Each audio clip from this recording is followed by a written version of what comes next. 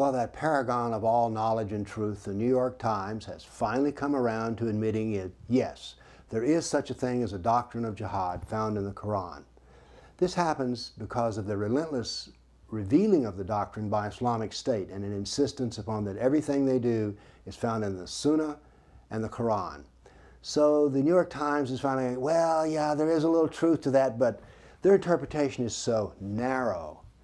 Well, New York Times still has something to learn, because it turns out that the Islamic State's interpretation is the broadest possible interpretation. To understand this, you need to understand the Quran. The Quran is a gradual revelation. Everything doesn't come out all at once. It starts off being peaceful and religious in the city of Mecca.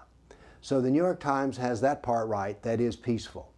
But as the Quran is continually revealed, there is more and more violence. At first, violence is only defensive, until finally it's full-out offensive.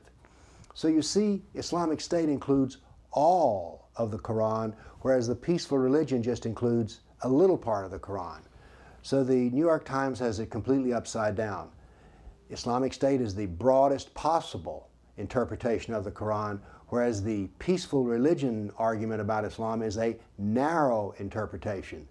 So, New York Times, a little more to learn, but you need to understand that Islamic State includes all of the Quran and is hence the broadest possible interpretation of Islam.